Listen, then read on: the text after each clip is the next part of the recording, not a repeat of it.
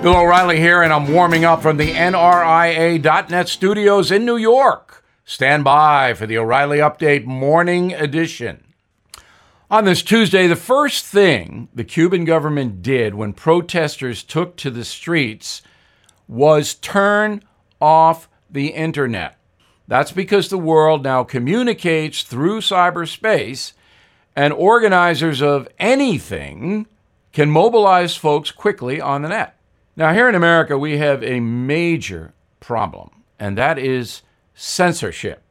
A few very powerful companies can shut down the free flow of information in the USA, just as Havana is doing.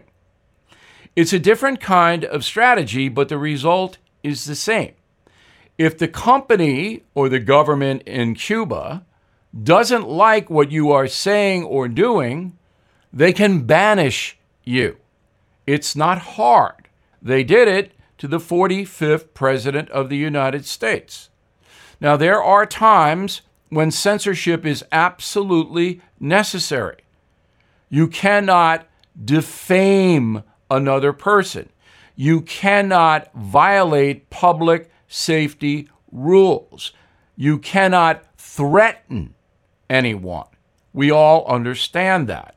But political expression should not be the subject of censorship, whether it's in Havana or Silicon Valley, California. Now this. Everything is expensive these days, you know that. The government is printing trillions of dollars and consumer prices higher than ever. If the government continues its printing and spending, the dollar could continue its free fall and lose its coveted role as the world reserve currency. Let's hope that doesn't happen. But there are a few things you can do right now. American Hartford Gold can show you how to protect your money, your retirement, your hard-earned savings against inflation by helping you diversify a portion of your portfolio into physical gold and silver.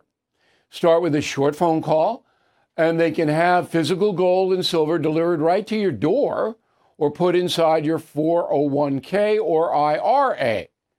So please call or text them right now. Tell them Bill O'Reilly sent you. Call 877-444-GOLD, 877-444-GOLD, or text GOLD to 65532. Again, that's 877-444-GOLD, or text GOLD to 65532. That is the Morning O'Reilly Update. More analysis later on.